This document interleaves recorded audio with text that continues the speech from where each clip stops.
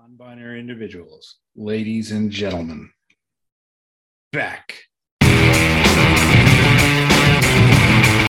Okay, not that BECK, but we'll get into that in a minute. Welcome to Canadians Time. Last night, the New Jersey Devils won 4-3 in overtime over the Canadians. William Trudeau, Philip Machar, and Owen Beck had the goals for the Habs. Machar and Beck both have their second goals of the tournament, so that's impressive.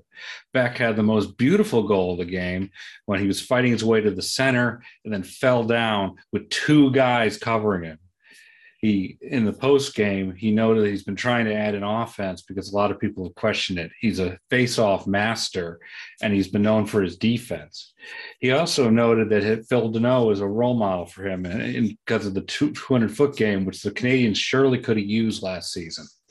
So just be looking forward to that. He's been a very impressive player.